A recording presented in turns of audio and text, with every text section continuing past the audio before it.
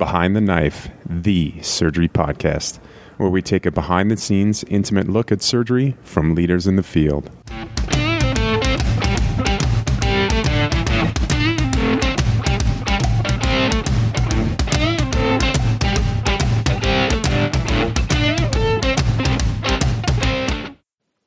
Welcome back to Behind the Knife.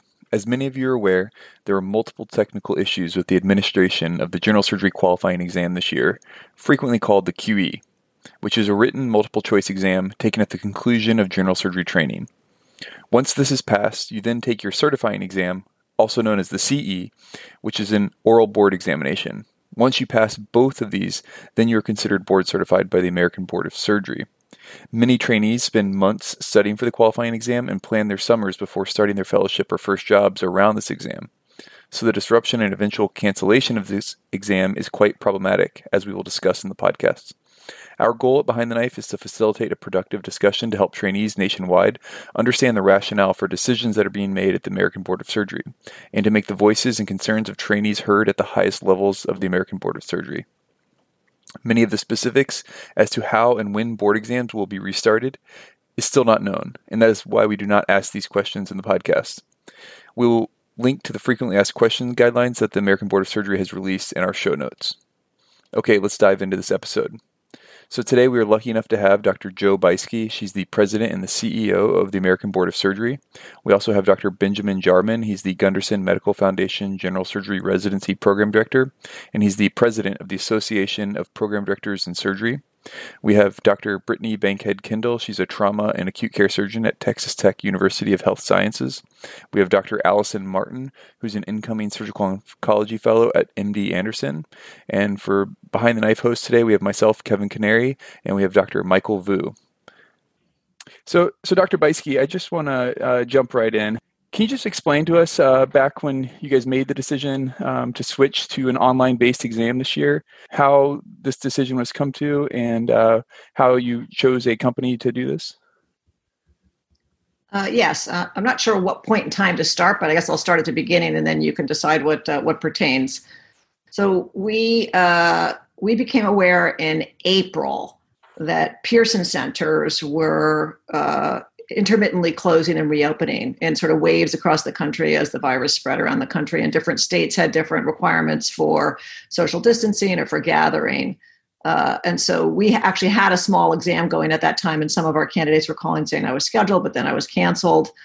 So that was our first sort of inkling of disruption, or first thought of disruption at the high stakes exam centers. We've used Pearson VUE for as long as I've been at the board, which is 12 or 14 years now.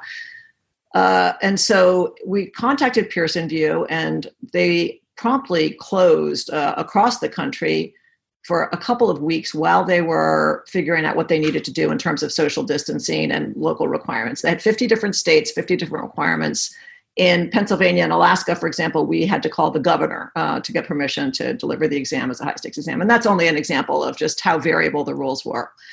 And they were not able to say that they would be able to give an exam in July for all 1,400 candidates on one day, as we've done always in the past. And totally reasonably, they had no idea what was going to happen. They knew they were going to be at half capacity. They didn't know it was going to be open. And they've been great partners in working as we have to say that. So that was the moment when we realized that we really had to figure out what we were going to do with this exam. So we developed some principles, which is one of the ways we like to make decisions at the board. And principle number one was that we were a healthcare organization. We were not going to be responsible for spreading this virus. We were going to do our part to fight the pandemic. And to do that, we wanted to avoid requiring anyone in our purview to be in public spaces. So we closed the office completely within days. We canceled all of our in-person meetings, converted them to virtual. Our board meetings, we canceled 2 sets of oral exams for general surgery. So about 650 people, and another vascular surgery oral exam. And then we turned our thoughts to the qualifying exam. So we can't give it at a Pearson center because we don't want people, even if they're open, first of all, it'd be incredibly unreliable. Some people might be able to take it and some wouldn't. They might be canceled at the last minute. We didn't want to expose people to chaos. That part, as it turns out, we ended up exposing people to even more chaos than we ever imagined. But that was one of the thoughts. And we didn't want people in elevators, on subways, getting to the exam or being in exam centers, not knowing how compliant they were going to be. And the second principle is we wanted to keep people's certification timelines on track. We know that July is valuable and that people, have time and space, ideally, to study that they want to take their written exam and then move on to their oral exam, that some jobs depend on it. So we wanted to keep that timeline intact if possible, all of which led us to the decision to do a web-based at-home exam. Yeah, I can speak a little bit to the testing at a Pearson Center during COVID. I was taking my RPVI, Registered Physician in Vascular Interpretation, and I got canceled multiple times the night before at 9 p.m. I got an email after kind of studying. So I think seeing the context of all this really helps, put your guys' decision into perspective. So can you tell me how this proctoring company that gave the exam, how that was established?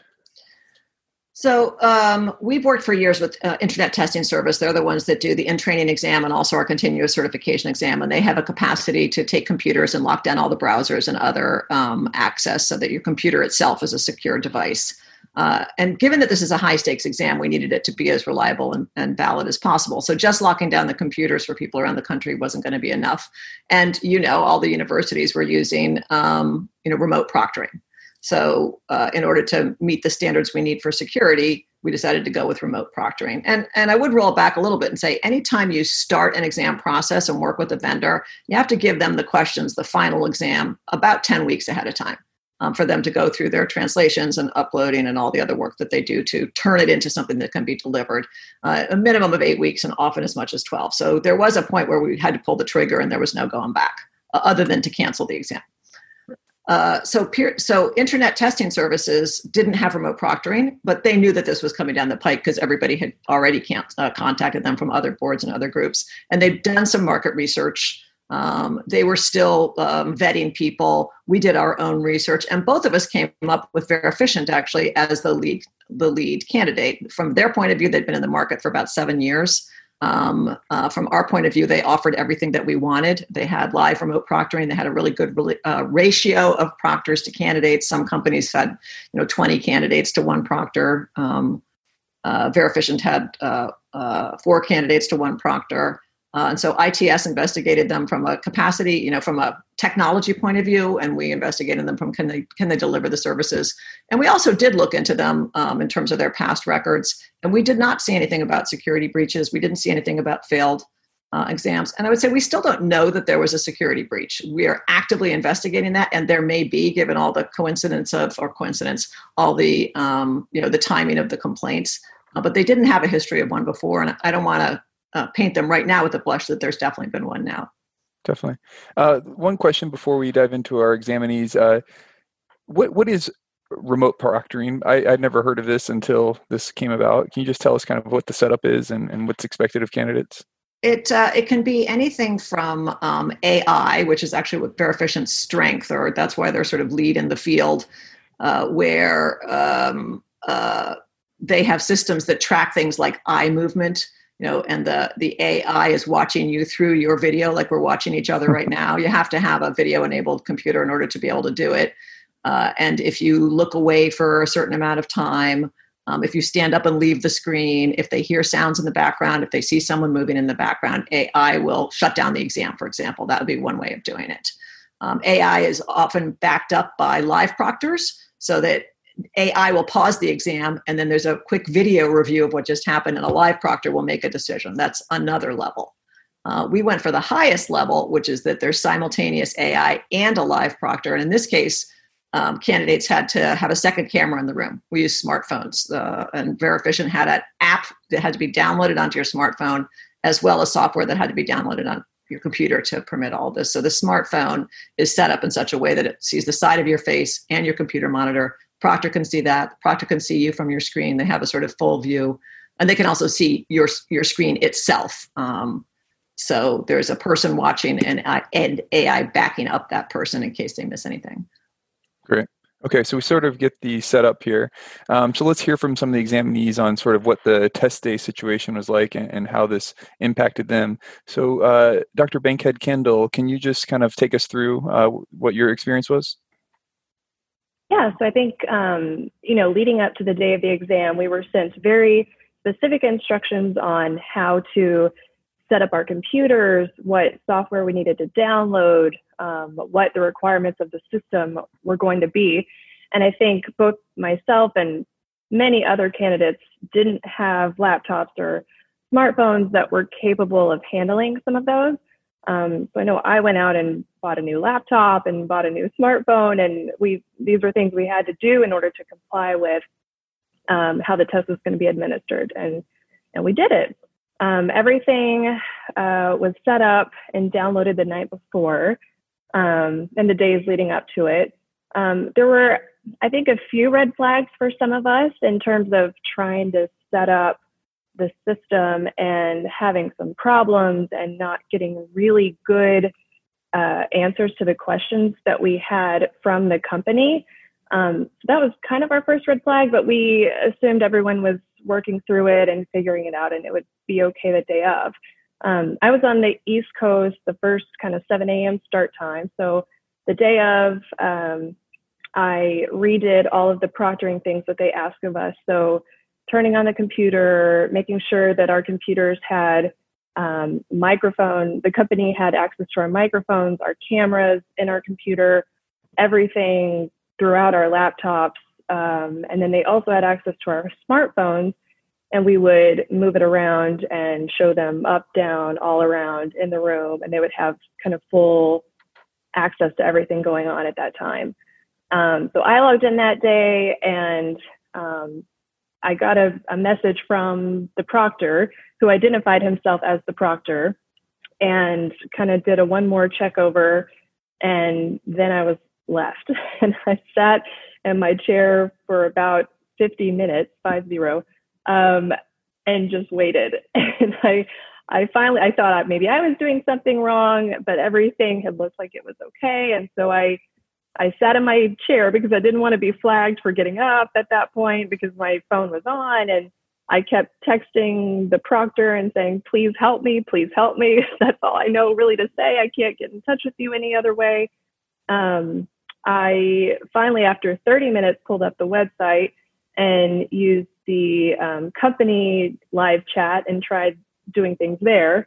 And they didn't respond to me either. And then finally, after that length of time, the proctor said, oh, why haven't you gotten started? And I said, I've been waiting. Nothing's popping up for me. We finally figured out that my browser wasn't coming up correctly. So then he was able to walk me through that. I started the exam and got through it okay. There was some discrepancies in terms of you're not allowed to leave the room. But then I said, what if I have to use the restroom? Am I allowed? And he said, oh, yeah, that's fine. And I said, okay, well, I don't know. I'm not sure which one I can or can't do, and I don't want to be flagged. So I started section 3, actually, and had maximized the screen. Obviously, I didn't want to see anything else on my screen at the time, all the other little icons and things. So I maximized it so I would only be seeing the exam. And as soon as I was finished with that section, I minimized it again so I could take my break, drink some water. And I had a slew of messages from the proctor saying, I can't see you, your phone is off. What are you doing? Are you there? And I said, I'm so sorry. I had no idea. I didn't get any of these messages. I apologize. I'm here. And he said, you need to quit everything and shut it all down now. And you need to re-download everything. And we only had 5-minute breaks to do this in. And so at this point, I have 30 seconds left until the next part of the test started. The proctor, I actually tried to shut down my smartphone. It wouldn't let me. It said, your test is still in process. You're not allowed to shut down your smartphone. And so I told the proctor, I literally cannot. I'm trying to do what you're asking me, but it won't happen. And now I have 15 seconds left. So either you tell me exactly what to do, or I'm starting this next section of the exam and you can watch me through my computer, and my smartphone is still here and saying it's recording. And all he said was, okay. So I continued on with the exam. I left it minimized this time. And then 5 minutes later or so, I'm in the middle of my timed section, and he starts popping up, which the little message bar comes up every time, and says, wait, why didn't you finish everything? And I said, you told me it was okay to proceed, and I'm still telling you that I cannot download what you're asking me to download, and it won't let me end anything. And he kept popping up with these messages, and I reminded him, this is a timed exam. I really need to proceed. And after I finished everything, I asked him again, do I need to do anything else to assure you that I've been doing everything correctly? And he said, no, it's fine. You can shut it down. And so I did, and I assumed I was a one-off. And then I went to Twitter and saw that it wasn't just me. Yeah, that was my experience the day of. That sounds incredibly harrowing. I mean, did it seem like the proctor knew what was going on? Or was it an issue from the proctor's perspective? Or what exactly do you think was going on? It seems like to me that the proctors were following almost a script of what they should be doing, and that wasn't happening from a technology standpoint. And there was no, this is all speculation, of course. I don't know. It just seemed like he was kind of told what he was supposed to do. That wasn't happening from a technology standpoint, and he didn't know how to troubleshoot what was happening or how to help me figure it out. What about you, Dr. Martin? What was your experience like during the test?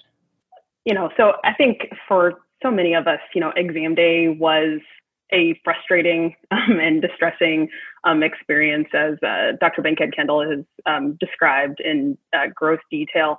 A lot of it had to do with not having enough information in real time about what was okay and what was not okay. So, although I later found out that, I was not alone in being, fairly overtly harassed by my proctor, being accused of taking, unscheduled breaks despite being on a scheduled break, and having to even call the support hotline during my exam, which I had to do. It was not until after I actually completed my examination that I found out that my experience was shared by so many of my fellow candidates, but that many of them actually experienced much worse than what I had experienced. So I was ultimately able to complete day one of the exam. I had no idea if calling tech support during my exam would be viewed as a violation of exam rules. Immediately following the exam, there was very little information available on social media or on the ABS website to help calm these fears. Did you feel harassed too, like by the people that you spoke to on tech support, or what do you mean exactly by felt harassed? Did they not treat you well? Yeah. So my first actual technical fail was that although I used a recommended browser for my onboarding, it worked perfectly prior to the day of the exam. On the day of exam, I used the same web browser, and there was a plugin that was required to download, and it would not download. So I went through a lot of means trying to get someone from tech support through chat and through a phone call to help me figure out how to make that plugin work. Ultimately, they had asked me to download software that would allow them to take over my computer so that they could see my screen and troubleshoot. But actually, Firefox wouldn't allow for that plugin to be downloaded.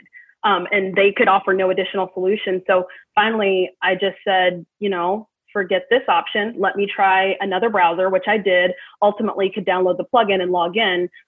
Then my next hurdle came when it was time for the room scan, which took about an hour to complete. But when it finally did pop up, the proctor had apparently sent me a lot of messages through chat where they thought I could see the messages, but I actually could not see those messages. And they were very much blaming me for the fact that they did not approve my room scan. And I wanted to take pictures of the screen so that I would have that information for later. But once again, not wanting to violate any exam rules, I refused to use my cell phone or any kind of screen capture technology out of fear for violating exam rules, which I was strongly against doing. But they basically said, you didn't respond to our chat. And as I entered the exam, they continued to send me multiple messages through the chat, which made it really fairly impossible for me to focus on reading the question stem and move forward.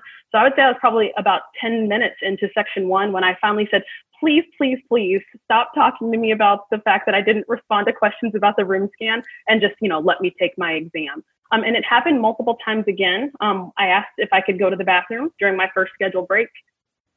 And the proctor responded with what looked like a preconceived, pre-generated message that I was not required to tell them when I was going on a scheduled break. And so then for my second scheduled break, I just automatically got up and went to the bathroom. And when I got back, like Dr. Bankhead Kendall described, I had multiple messages saying, you have violated the exam rules. You should not have gotten up. You're not visible on the screen. And so that went on and on and on throughout the entire exam. Wow, that is a lot. Dr. Bankhead Kendall, did you end up finishing your exam for day one? I did. I was able to get through the first day through all what I think were 4 sections. Everyone was a little confused too because the sections were titled wrong. It would say you're on section 3 of 5, but really I was on my 4th section. And so everyone was a little confused as to whether we had actually completed day 1. I know some people got kicked out in the middle of sections, so then they weren't sure, and then they would get a new round of questions. And luckily, I did complete what I think was day 1. Gotcha. And then Dr. Martin, for you? Yes, I fully completed day 1. Like Dr. Bankhead Kendall just said, my exam from section 2 onward said section 2 of 4. And so that's why that was part of my little personal internal panic during section 3 when it still said section 2. I had no idea if my responses for section 2 it had recorded. So I ended up calling customer support to verify that because I wanted to make sure that my responses had been counted. And just briefly before we go back to Dr. Beiske to hear on her end how this day, what the actual technical failures were, Dr. Martin and Dr. Bankhead Kendall, can you guys each just tell us a little bit about how you scheduled your summer around this exam and how this might impact you, whether financially or with your career in the coming year, this sort of situation? I can go first. I don't mind.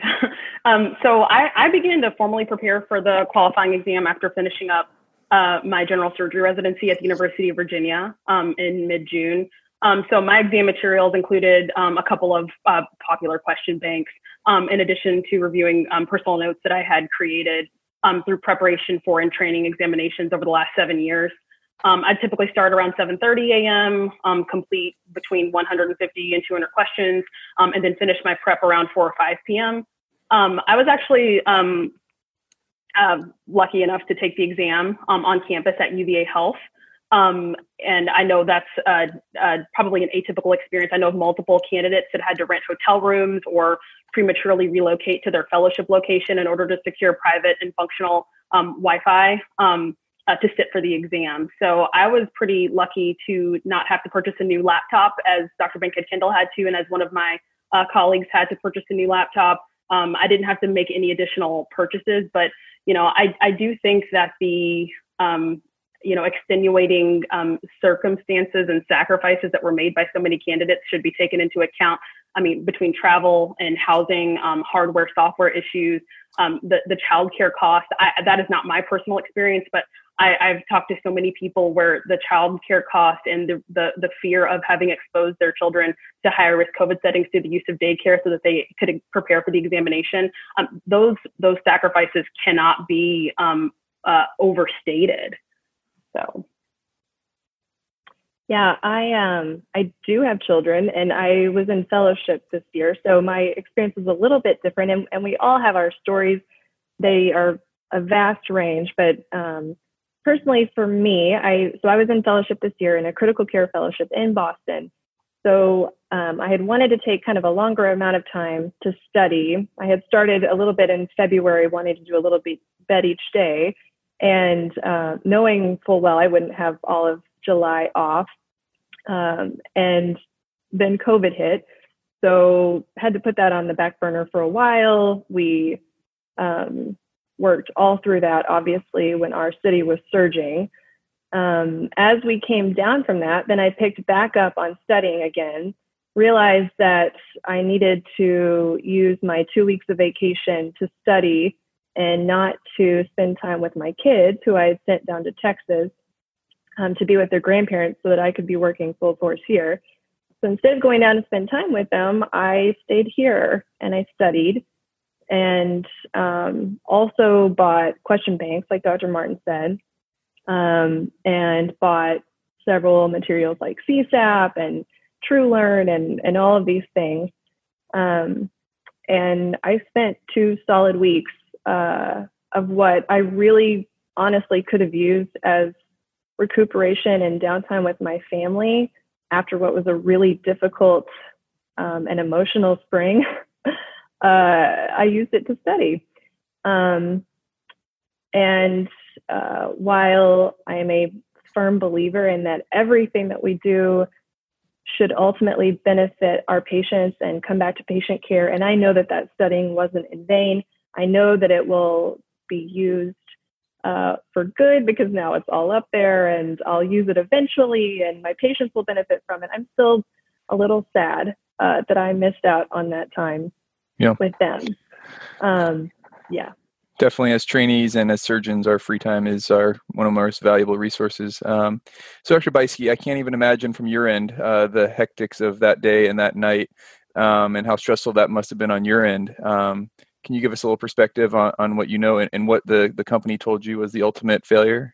Yeah, so I will, but I can't just jump right into that because I just have to acknowledge that those stories they're hideous. They're incredibly sad. They're incredibly awful. I could feel my blood pressure start to go up, starting with the first story about sitting there and trying to deal with proctors. And so I don't even know what to say about the impact on everybody's lives of all of this, the kids, the expenses, the stress. And, one of the saddest themes for me is that surgeons are so willing to shoulder what they have to shoulder. And everybody was sort of shouldering through both COVID and this. And even the morning of the exam, when it was all going crazy, when you would sort of rightfully accept to be in a quiet environment, away from everything. And it is awful. And we feel that it's awful. And I was on a town hall the other night and someone said, well, the board doesn't have any empathy. And it's just, I was horrified to think that anybody felt that way because we are, it's not about us.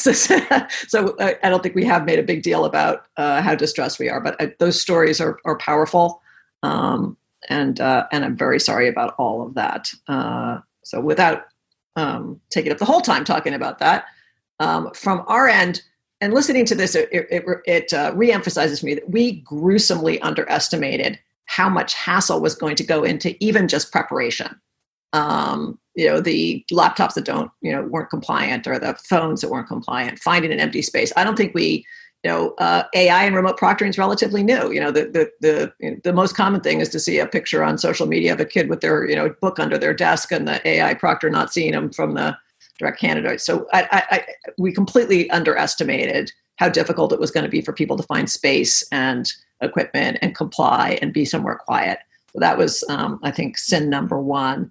And the day of the exam, we were in the dark as much as the candidates. So we had, all hands on deck, both for us and for ITS. ITS we worked really closely with over the years. We're not friends, but we worked together a lot. So they had their full staff on. We had our full staff on to monitor the exam because we never done anything like this before. And so for the first hour, we didn't hear much. And so we got hourly updates about how many people had actually started the exam. And so it was supposed to happen in 130 person waves. And at 8:00, of the 130 people who should have started the exam, 127 had, or at least that's the message that we got. So we were like, okay, good. And the other 3 were still working with their proctors to get in. And the problem appeared to be the room scan. That's what we heard anyway, that wasn't working properly. And so multiple scans were required. It was taking time. Any room scan that doesn't work right, there sort of starts to be a backlog of people behind them who are waiting now to have their room scan. Hour 2, it was actually quite similar. I think we were maybe 126 people out of 130 got in. And then we started getting phone calls at the board office. So the people are like, we tried to reach Verificient. We can't reach our proctor. We're not sure what's going on. And we were like, what? Because we weren't really supposed to be providing any support because we don't actually have any technical information. We only have answers to questions. And so we started trying to reach Verificient. And they didn't respond to us either. And then we tried through ITS. We were like, you got to get them on the line. What's going on? We're hearing that people aren't able to get through. We're hearing that proctors are shutting down the exams inappropriately. What is going on? And it was a deafening silence. So we were really working in a void. The noon, and I will say that we were still sort of hoping that it was just a few problems. At noon, no one started the exam. The report we got from noon was that no one knew started the exam. We're like, this is something catastrophic is happening. What is happening? And by then our phones were blown up. We couldn't keep track of it. And so, we continued actually trying to get Verifficient because they were really the only ones with answers or potential solutions. And the only message we got back was that they knew that there was a problem and that they were working on it and they would give us an update as soon as they can. And that went on, for some time. And then I don't remember the timeline exactly, but right about 2:00, we were like, this is ridiculous. We don't know what's going on. The candidates don't know what's going on. We just have to freeze it. So we sent out a message asking everyone who was currently taking the exam to stop, anyone who hadn't yet started the exam to not try to get on, and that we would let them know as soon as we had an answer. And I think we set 3:00 as the time that we would be able to answer. Verifficient CEO got on the line. He's not actually a tech person, and said, we think we're patching the problem. It should be okay. We should be ready to go again around 2:30. And I was like, okay, well, we'll add a little time onto that. We'll let everybody restart at 3. And then he didn't get back. And I was like, confirm for us at 2:30 that it's okay. And he didn't get back on. He didn't call us back. 3:00, 3:15. We're like, we told everyone that we would let them know. And ultimately he came, I don't even remember, an hour or so later and said, we're still working on it. We think we can fix it. Eventually we called the exam around 6:00, said it's over. We can't, we're not going to be able to complete it. Anyone who hasn't started can't start. And then we rolled into the evening thinking that we might be able to salvage it for the 750 or so people who actually did finish it, understanding that it might have been so traumatic for them with so many interruptions and so much interaction that it might not be valid anyway, but we're still hoping to keep it alive. Let the 750 people finish, let the people who hadn't started, if they wanted to, which of course was a question, to take the exam from the full exam the next day. And so we were working feverishly really on communications and rescheduling people internally and waiting to hear back from Verifficient. And the first really awful news we got was about the Facebook contact. We heard from someone saying that they were Facebook contacted by their proctor, and our hair caught on fire. And we did manage to wrestle the Verifficient CEO back up to talk to us. And several of them came on the line and said that such a thing had never happened.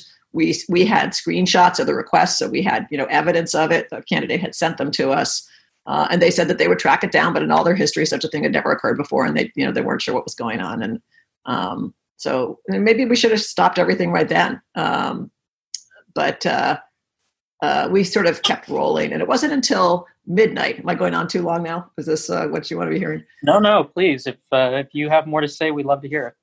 It wasn't until about midnight when we still thought that we were going to be able to launch the exam for people that we got a message that one of the patches that Verifficient had done had made it so that you could use your phone again, that it was open all during the exam. And so one of my staff, we could go into the exam and have a sort of simulated exam experience. She went into the exam to see if that was true, launched the exam. Apparently, as the tabs shut down, she got a computer-generated message that said, do you want us to shut down your email, your Gmail? And she said, well, no.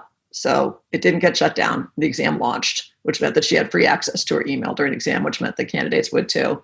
She emailed all of us and said, I'm here taking the exam. Here's my email. And we said, it's over now. Like it was over hours before. It just took us that long to finally say it is now officially hopeless. We can't resurrect this in any way. So at 12:10, we made that decision.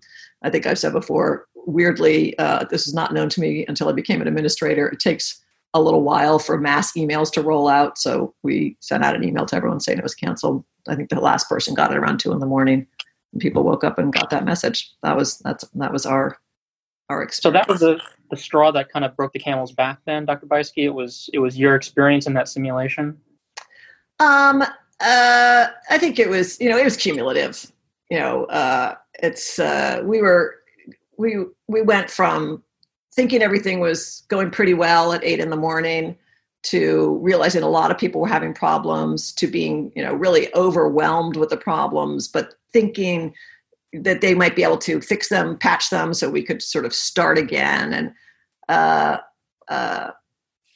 it was that weird place of sort of hope being dangled in front of us. And realistically, by the time we were even thinking about starting the exam again at 4 PM, people were, people not able to do that. And we knew that, but we were still sort of trying to pull it through for anyone who still could. We were trying to salvage what we could. And how were you getting these updates about how test day was going? I mean, is it safe to say that you kind of turned the reins over to the proctor service for this new process, and you were getting kind of all these updates ad hoc, not really knowing what was truly going on? So we, in the world of exam delivery, we write the questions, we sign a contract, and we send them the questions. And we really, we don't have much to do with Pearson Centers. I don't know how they're, I've actually taken exams at Pearson Centers when we had research exams, but we're not involved in that stuff.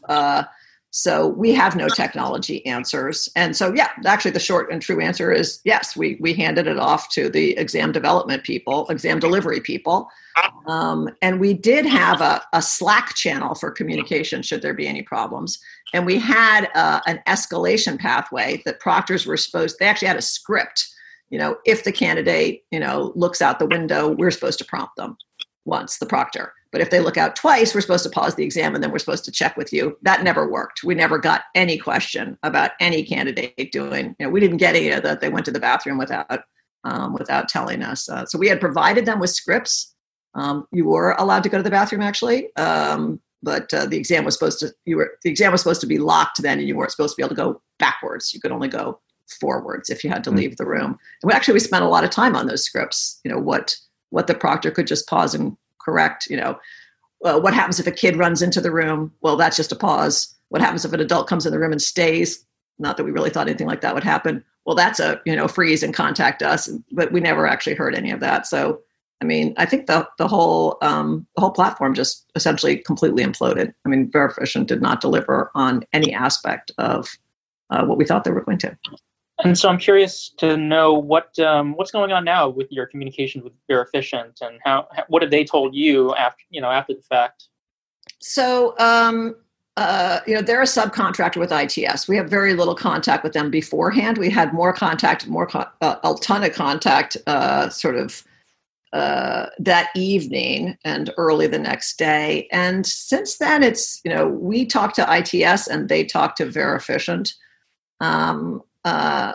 Without, no one has been hostile, but I have to say there hasn't been a lot of communication or explanation from Verifficient. So most of our communications with ITS, our understanding is that the app for the room scan failed, that they were trying to do live patching of that everything that they did then created new problems. We never did get an answer about why the customer service was such a complete failure.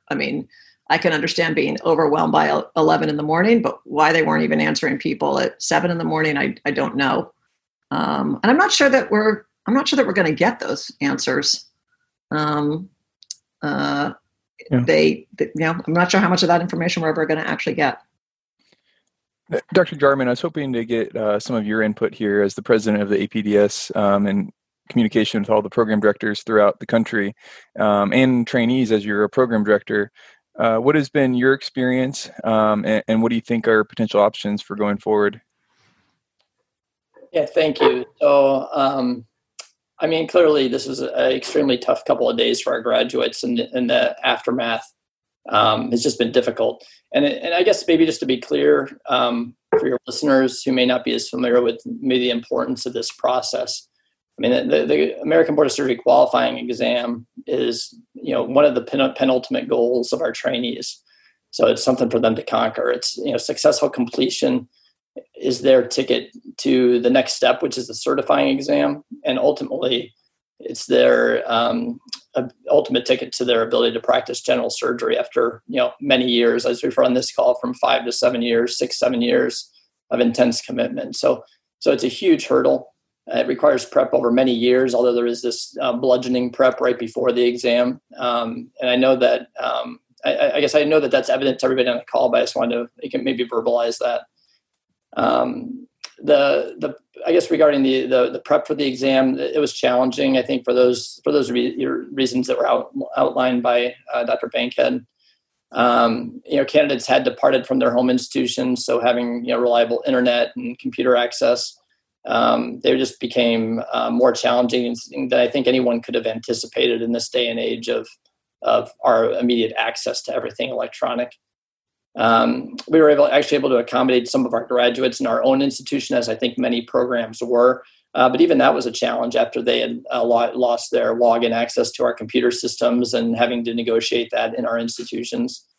I think most program directors were fairly heavily engaged with their graduates, actually with some regular updates, even by text during the exam. I know for one of my examinees, they were able to text me somehow in some modality with updates and just saying, I'm still sitting here, there's nothing going on. I kind of encouraged patience and encouraged perseverance, but it was nothing inappropriate was going on. It was just it wasn't functional. So I think that, most program directors were engaged on some level, kind of during the exam, just hearing the reports. Some of the residents, they got through their first, hurdle, got through the first exam and weren't aware there were problems. Many had problems, but made it through, as we've heard on this call. Many were understandably anxious. I'd say a whole realm of emotions, from scared and upset and angry with the entire process. As there were, communication challenges, lack of knowing what to really expect on the other end. So I think primarily it's that level of disappointment that everyone invests so much time in something and preparing for an exam that, now it's unclear what will happen, whether it be delayed to a more inconvenient time during fellowship or during the first year in practice. That's a lot, I think, but I think we saw like all stages of anger among our graduates and actually program directors as well. You could see it on our listserv, you could see it on social media. And I think right now we just are waiting for some answers, not so much as to what went wrong maybe, but answers to what's next and what's going to be expected moving forward. I think to Dr. Beiske's comment about, surgeons tend to shoulder it quite a bit. I agree. We're all of us are kind of built on grit and perseverance. There's some things we shouldn't have to put up with. And there's things that we just do. I think how we move forward is really going to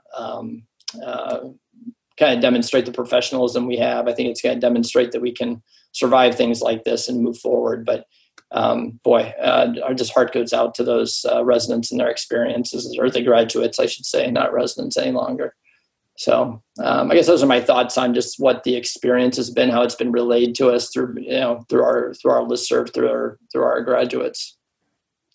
Thank you, Dr. Jarman. I think that you're providing a great pivot point for us to talk about looking forwards. So I'd like to turn it back to our examinees, Dr. Morton, Dr. Bankhead. What has your perspective been on the ABS's response thus far, and how would you like to see us move forward as a community, in terms of how we take this test and what procedures we'll do subsequently? I think this is a extenuating problem. It's not a simple problem, and it's not any problem we've ever seen before, and it's going to call for an extenuating solution. It's not going to be a simple solution. It's not something that is going to be easily understood or found out. I think for me and a lot of candidates, having representation and a seat at the table is something we really valued, because as we've talked about today, these are two stories, but there are over 1,000 stories from that day, and we're all a little bit different. But we went through a lot that day, and we want some input as to what is done moving forward, fully understanding that life isn't fair, first of all, and that the solution is not going to be conducive to absolutely everyone, and that's just how life goes. But I think having a little bit of representation of us and our families to the board is something we've really advocated for. There has been a movement by the RAS through the ACS to have that, and actually those applications were due today. So we're really looking forward to having that representation. I think the other thing for me personally is hearing Dr. Bieske talk about those principles that the board established early on about, okay, COVID has changed the world and how we do things. What are the principles that we want moving forward? And I think maybe hearing from them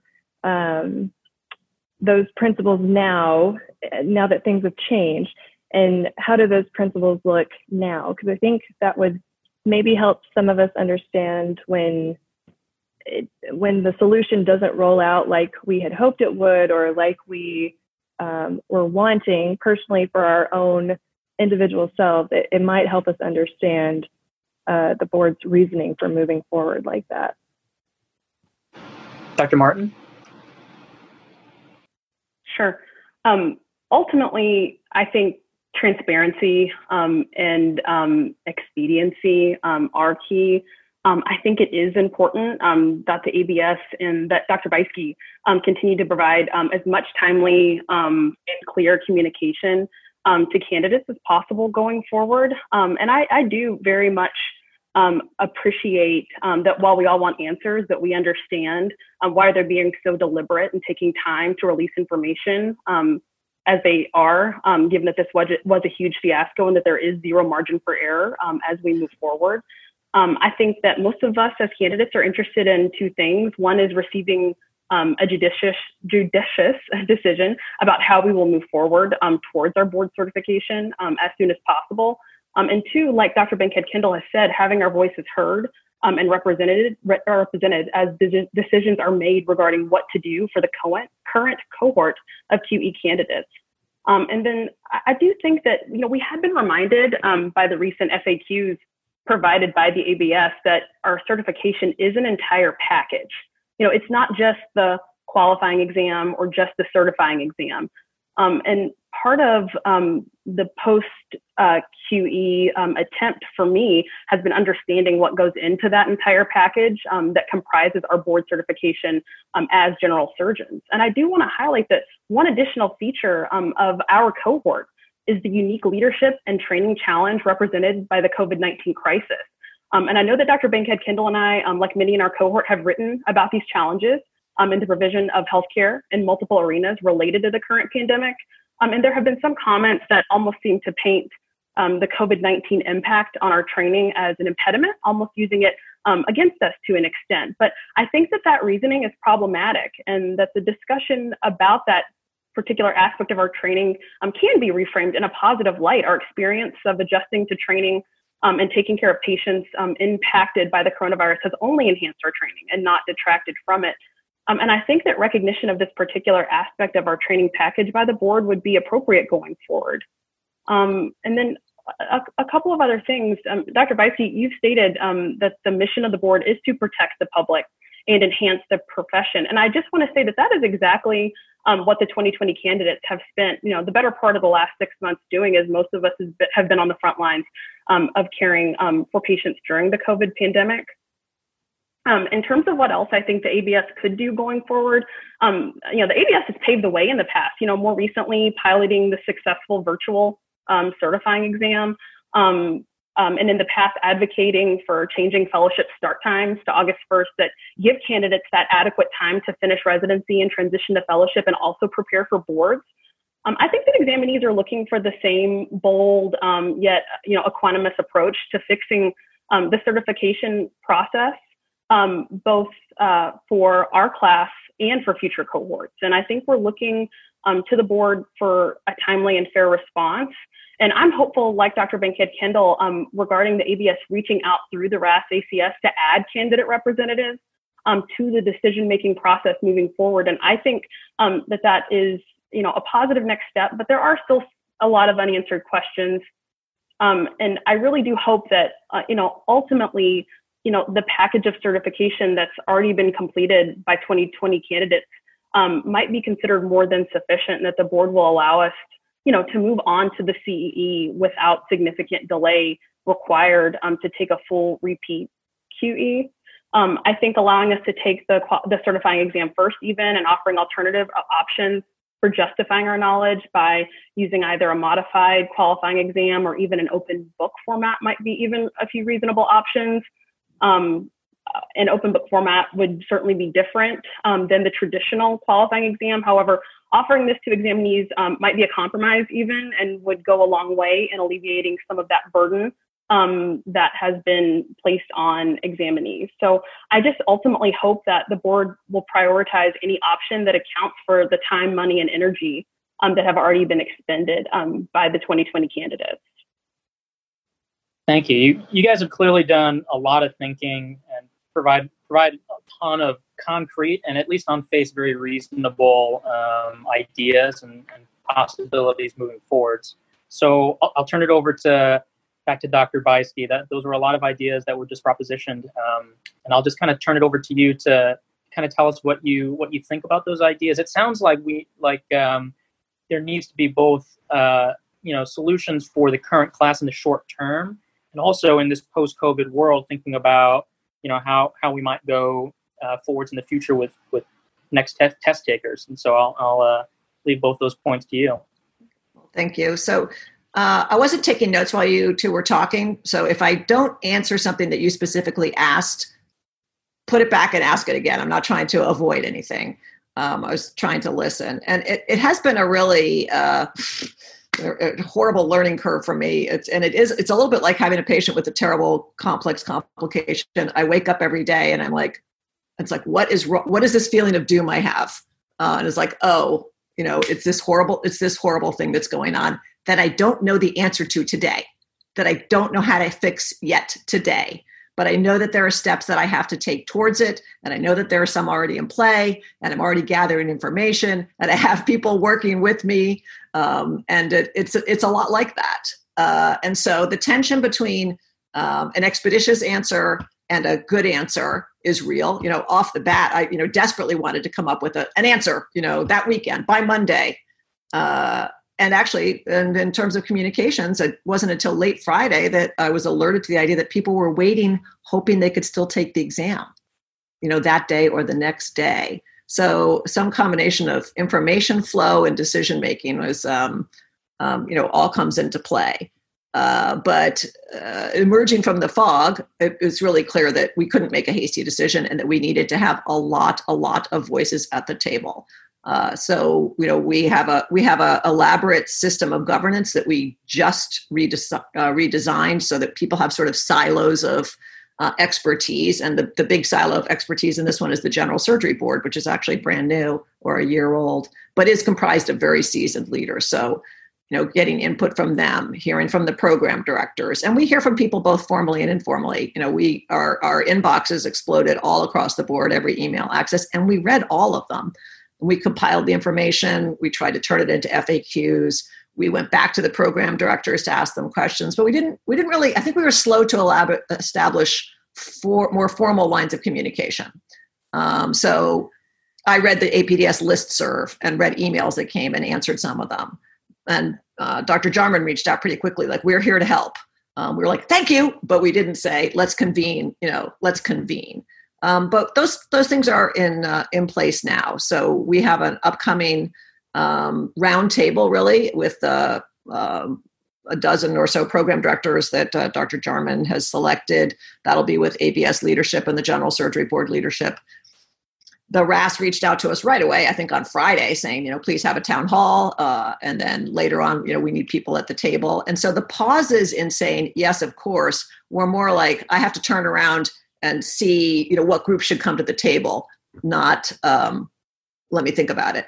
I probably should have started with, yes, let me work that out, as opposed to, let me work it out and I'll tell you, and I'll make it easy for you to do it. So those are things do I wish I could revisit? Maybe, realistically, I don't know. I don't know how much timeline there was. In terms of the reputation of this year's class for any changes in COVID, I am 100% behind the idea that this was a once in a century leadership training school where surgical residents and fellows got to rise to the occasion in completely uncharted waters and manage, surge capacity and access to protective gear and learning under those circumstances and creating, new ways of taking care of patients and tracheostomy teams and all the things that this group of people, that I am 100% behind that. And perhaps what I'm hearing from this is that we need to actively promote that to other stakeholders. Because when I said that there's questions about this year's residents, it's not from us. We abide by the program director's evaluations, and we believe it ourselves that this independently that this group has had an amazing experience and done an amazing job. But we do get calls I got a call from the state licensing board in Florida. They're like, well, they probably didn't do as many cases because all those elective cases didn't happen. How are you sure? How are you sure that they're as good as other classes? And so one of the ways that I could be sure would be, or one of the easy answers would be, we held them to the exact same standards as every other class. So don't ask that question because they met exactly the same standards. So those are the things that come into play, those discussions. But I am hearing that I should probably actually say outwardly, loudly, that we support the qualifications of this class, because that I think hasn't happened. In terms of knowing about the other pieces of certification, one of the things that I really didn't understand, even when I started at the board, is the other waters that we swim in. And some of that is the other 23 boards. And some of it is the stakeholders, the hospitals, the insurance companies, the employers, even the state licensing boards to some extent. And we're all held to the same standards. So in order to be part of the board community, we have to explain, justify, and to some extent get approval for any changes. And their drumbeat is consistency. So what I heard when we went to the CEO of Blue Cross Blue Shield a few years ago and said, you need to recognize board certified surgeons. He said, well, gosh, that's funny because one board certified surgeon in general surgery looks different than a board certified surgeon in orthopedic surgery. And that looks different than a board certified surgeon in neurosurgery. So when you start claiming the same title through different routes, he's like, that doesn't help me. I can't rely on it. And that was an important lesson to me. I'm not sure I'm explaining it particularly well, that these other groups buy into the package. And the more we change the package, the less they feel that they can trust it. And so part of my conversations now is turning to some of those groups and saying, what's important to you about the package? Is it that you fully trust us to say it's okay? Or is it that, you have these series of checkboxes? Is it consistency across the years? Would you accept a variation on that for this COVID year? So those are conversations that we're sort of having simultaneously, because I want the value of certification to stay as high as it is. And I want the certificate for this class to have the same value. And if it is diminished for you in any way, then it's diminished for everybody. And so that's the tension. Recognize the sort of pain and suffering, recognizing the legitimacy of your training, finding some sort of path to make sure that the outward facing look is valid, and also continuing to meet our own standards. And we're still getting information on that. We still have those upcoming meetings. I have a meeting with my board this afternoon, which is really smart people who are in various fields of healthcare. Someone from the Joint Commission's on the board, someone from the AAMC's on the board, surgeons from various walks of life and fields. And so all of that is useful information. And I hope I can uphold the trust that all of you have that we'll come up with a fair answer.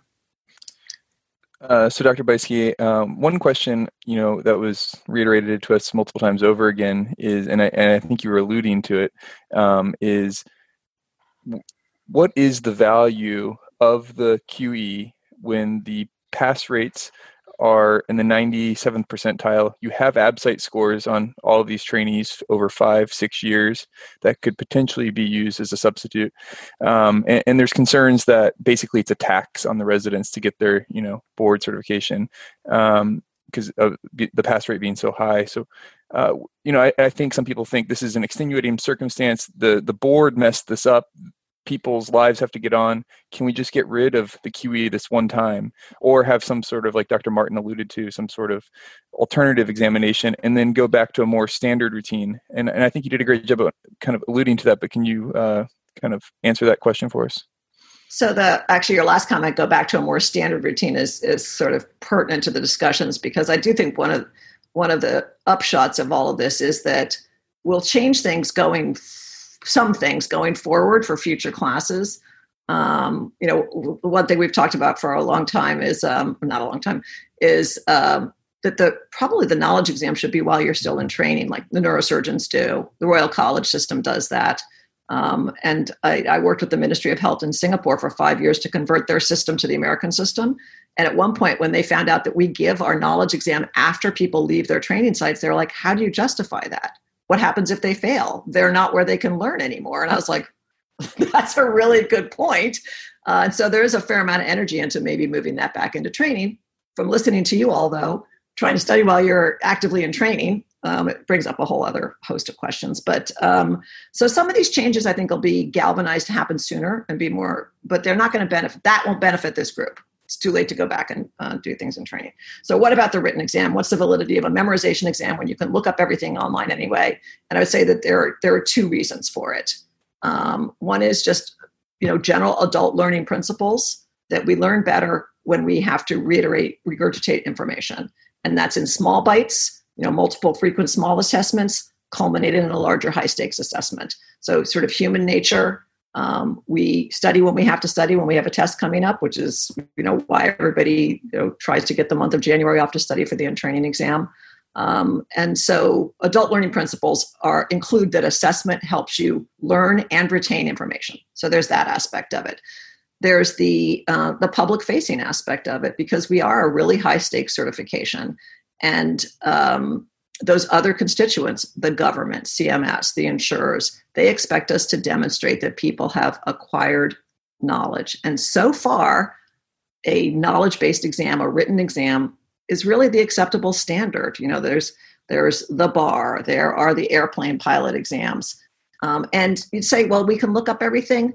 I would have to disagree that you can just look up everything. So if you are, in the office and you don't notice that your patient's teeth are rotten, rotten teeth might be reflux, or they might be achalasia, but you can't look it up in that order. In the diagnostic aspect of things, you have to have a core of information that gives you the pieces to put together that's not look upable, which is why Dr. Google doesn't work for every patient. So you can't look up what you don't know, right? Exactly. Thank you for saying that so much more concisely than I did. So I think that there's value in an actual test. Do I think that that's what we're going to rely on forever? I don't, but we're not at that better state yet. For this particular class, is there a way of working around that? And the in-training exam is the one that comes up most frequently. And I'm going to say we're not at a final decision point yet. There are flaws with using the in-training exam, and they're multiple. One of the most significant flaws is that it's not a secure exam. So every year we have people who have matched answers, including wrong matched answers. And we only look at the expectations for that if that matched set of answers, if the likelihood of that happening by random occurrence is less than 1 in 10 million. So it's not secure in terms of knowing for sure that it's reflective of people's knowledge. It wasn't billed as a high stakes exam, so plenty of people in their chief year don't do all that well. The chief year actually doesn't do any better than the fourth year usually. And so they could legitimately say, well, had I only known. But those aren't necessarily insurmountable obstacles. So that would be, if we were going to say we need another sort of knowledge-based substitute, I suppose that would be it. Anyway, I'm rambling a little bit. I don't have an actual a solid answer yet, but that is the rationale for a high stakes written exam, both outward facing, so that we can say, yes, we tested these people for knowledge. This is part of the package of things that you rely on: a knowledge test, a judgment test, and the standards and training, the program director's testimonial, and the fact that we think it actually does enhance retention of knowledge. One question I know people ask me to ask also is, are there currently any plans to use the same at-home based online system? And I know this just changed as of today for vascular surgery. We got an email that's not going to happen. So what's your answer to that? Yeah. So the September exams are supposed to be based on the same platform. So that's clearly not happening. That's a catastrophe. And I would probably go down permanently saying I will never work with Verafishing again. But there are other online proctoring systems, and there may be a day when we want to revisit that. For now, you asked about principles. I'm not sure it's our highest principle, but it's certainly high, is we're not going to have another failure. We're not putting people through this chaos again. So we're going to have to return to something tried and true. And between the fact that it turns out that at-home proctoring is really a problem for people, both in terms of the intrusiveness and in terms of finding a situation for it, and its sort of ongoing nature as an experiment, that's not going to be a solution for us this year. Did I answer that full question? Absolutely. And I just want to open it up to Brittany and or Dr. Bankhead and Dr. Martin. If you guys have any sort of, I know we're getting close on time here. I want to give you guys the last chance to say anything. Sure. I just wanted to say that this has been an incredibly productive discussion, and I sincerely appreciate Dr. Jarman and Dr. Beiske for being here and being open to hearing our perspectives and our suggestions. I would say that immediately in the wake of the exam, from the perspective of the examinee, it was difficult to understand who our true advocates were in going forward in this. And like many trainees, I personally reached out to my program director as he has been one of my best advocates throughout residency. I also felt comfortable speaking up on social media and through email to the ABS and several of its members who I know. And I just wanted to strongly support other candidates in doing the same. I think that all examinees should use their PDs and chairs as their advocates to the board. And I think that these prior relationships between probably more seasoned surgical leaders and ABS members might make it more likely that their opinions and suggestions will be taken into consideration, although I do feel more that I have been heard and that my fellow candidates are being heard. But I just wanted to put that out there to my fellow candidates. Don't hesitate to reach out to your program directors like Dr. Jarman. They may be our best liaisons to the ABS. And so be persistent and follow up if you've already reached out and initiated these conversations. Like, don't stop pushing. Yeah, I think I wanted to also say, I know there's no one here from the military, but I know there's experiences like the military and tenured licenses and all kinds of things that our contractual agreements and governmental agreements for naval surgeons and other types of surgeons are all kind of dependent on this board certification being done by a certain time. And so having that advocacy from ourselves, but also from the APDS, as well as the board and Dr. Beiske, to put that out there formally and have it well known that this is a very extenuating set of circumstances, and we really encourage everyone to take into account what's happened on behalf of us as candidates while this is all being unfolded would be really appreciated, I think, since we can only do so much for ourselves. If it comes from a governing body, it would really help us. And I totally agree with Dr. Martin that we really, really appreciate having a voice and for you guys giving us this outlet to discuss. And I think at the end of the day, we are all on the same page and we all want to take really good care of patients and we want people to value what we do and how we do it. And Dr. Jarman, do you have any closing thoughts? Yeah, sure. Thanks. Boy, a lot's been said. And so I actually didn't use all my time, I think, to address things like, potential options moving forward because, the APDS doesn't have a list of options that are going to be, we can come up with ideas, right? But we're not a certifying body. So we recognize the importance of this exam. We understand the importance of the integrity of it. And so we're really serving as a voice for the canaries in the coal mine, right? So we're trying to figure out ways that as an organization, we can try to facilitate an exam in the future if possible, if we can have some role in that. As Dr. Beiske said, even if it's during training in the future for the current class, if it involves some type of proctoring, I think there's program directors that would be engaged with that. So I think while we're not the owners of the options, I think we can really be a collaborator. And Again, to Dr. Beiske's point, we've been in contact from really Thursday, day one of the exam, with ideas and reporting what was going on, and we really appreciate that opportunity to be engaged. I think we've always had a strong partnership that way. So as we come around and get through all these stages of almost grief now and trying to look forward, that's going to be really important.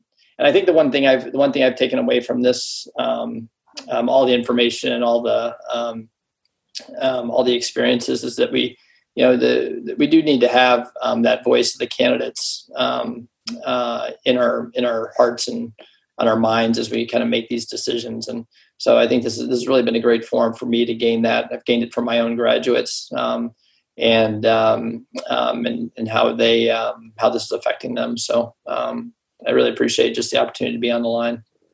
Definitely. Thank you, Dr. Jarman. The program directors are definitely the backbone of general surgery training, and the support from you guys is invaluable.